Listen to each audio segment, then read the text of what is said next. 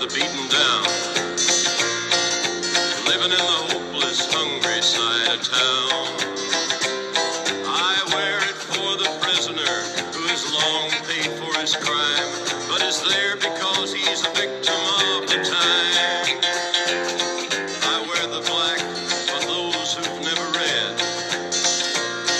or listened to the words that Jesus said about the road to happiness through love and charity. Why you think he's talking straight to you and me?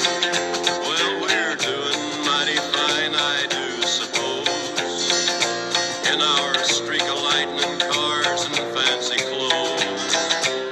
But just so we're reminded of the ones who are held back, up front there ought to be a man in black.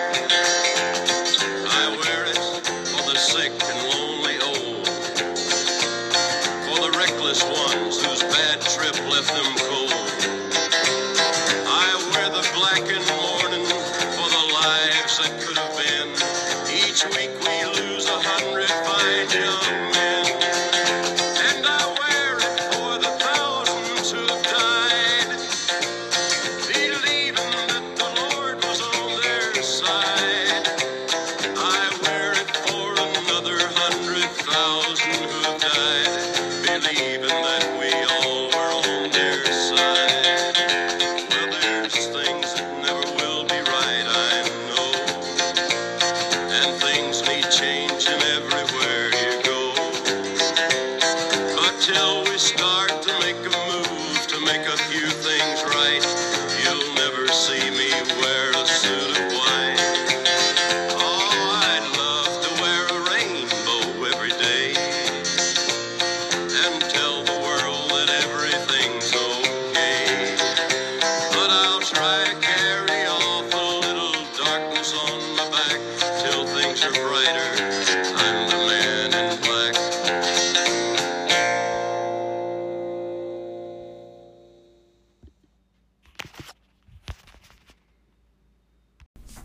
Good morning, good morning, good morning, all. I'll be at late morning, and thank you for joining me for today's edition of the Christ in Our Home Daily Devotional for the Daily Devotional and Church Services podcast today. And again, I thank you for your patience with me for having to do two devotionals at once yesterday because I forgot to do Sundays, but that's neither here nor there. I took care of it yesterday, and here we are for November 29th, 2022, for Christ in Our Home, and the reading comes from the book of Psalms, chapter 124, and I will be reading from the New International Version. If the Lord had not been on our side, let Israel say. If the Lord had not been on our side when people attacked us, they would have swallowed us alive. When their anger flared against us, the flood would have engulfed us, the torrent would have swept over us, the raging waters would have swept us away. Praise be to the Lord, who has not let us be torn by their teeth. We have escaped like a bird from the fowler's snare. The snare has been broken, and we have escaped. Our help is in the name of the Lord, the maker of heaven and earth. The word of God for the people of God. Thanks be to God. And the devotional today is entitled, With God on Our Side. If it had not been the Lord who was on our side, they would have swallowed us up alive. Psalm 124, verses 2 and 3. In the 1960s, as the United States was embroiled in a controversial war, singer Bob Dylan produced a song proclaiming, perhaps ironically, that God was on our side. It is common for combatants to believe that God is aligned with their efforts. Yet surely those we oppose are also praying, and they also believe that God supports them.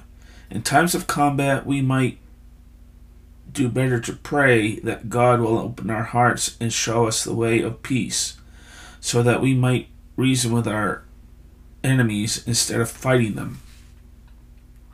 The God who protects us is the God who created heaven and earth, who made us to live together in harmony. When anger rises and tensions simmer, Perhaps it is wiser not to pray that God defend us in battle, but that God soften our frustrations and lead us to compromise so that we might find a way to live together in peace.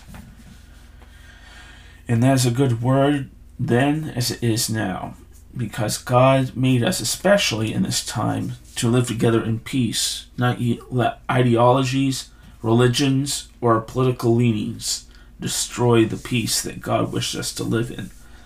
We are all made in God's image, whether white, black, Asian, African, German, whatever. God is us and made all of us, and we must live together in peace, because that is how we are intended. But until we join him in the glory of heaven, that may never be. But that being said, let's bow our heads in prayer. God, when anger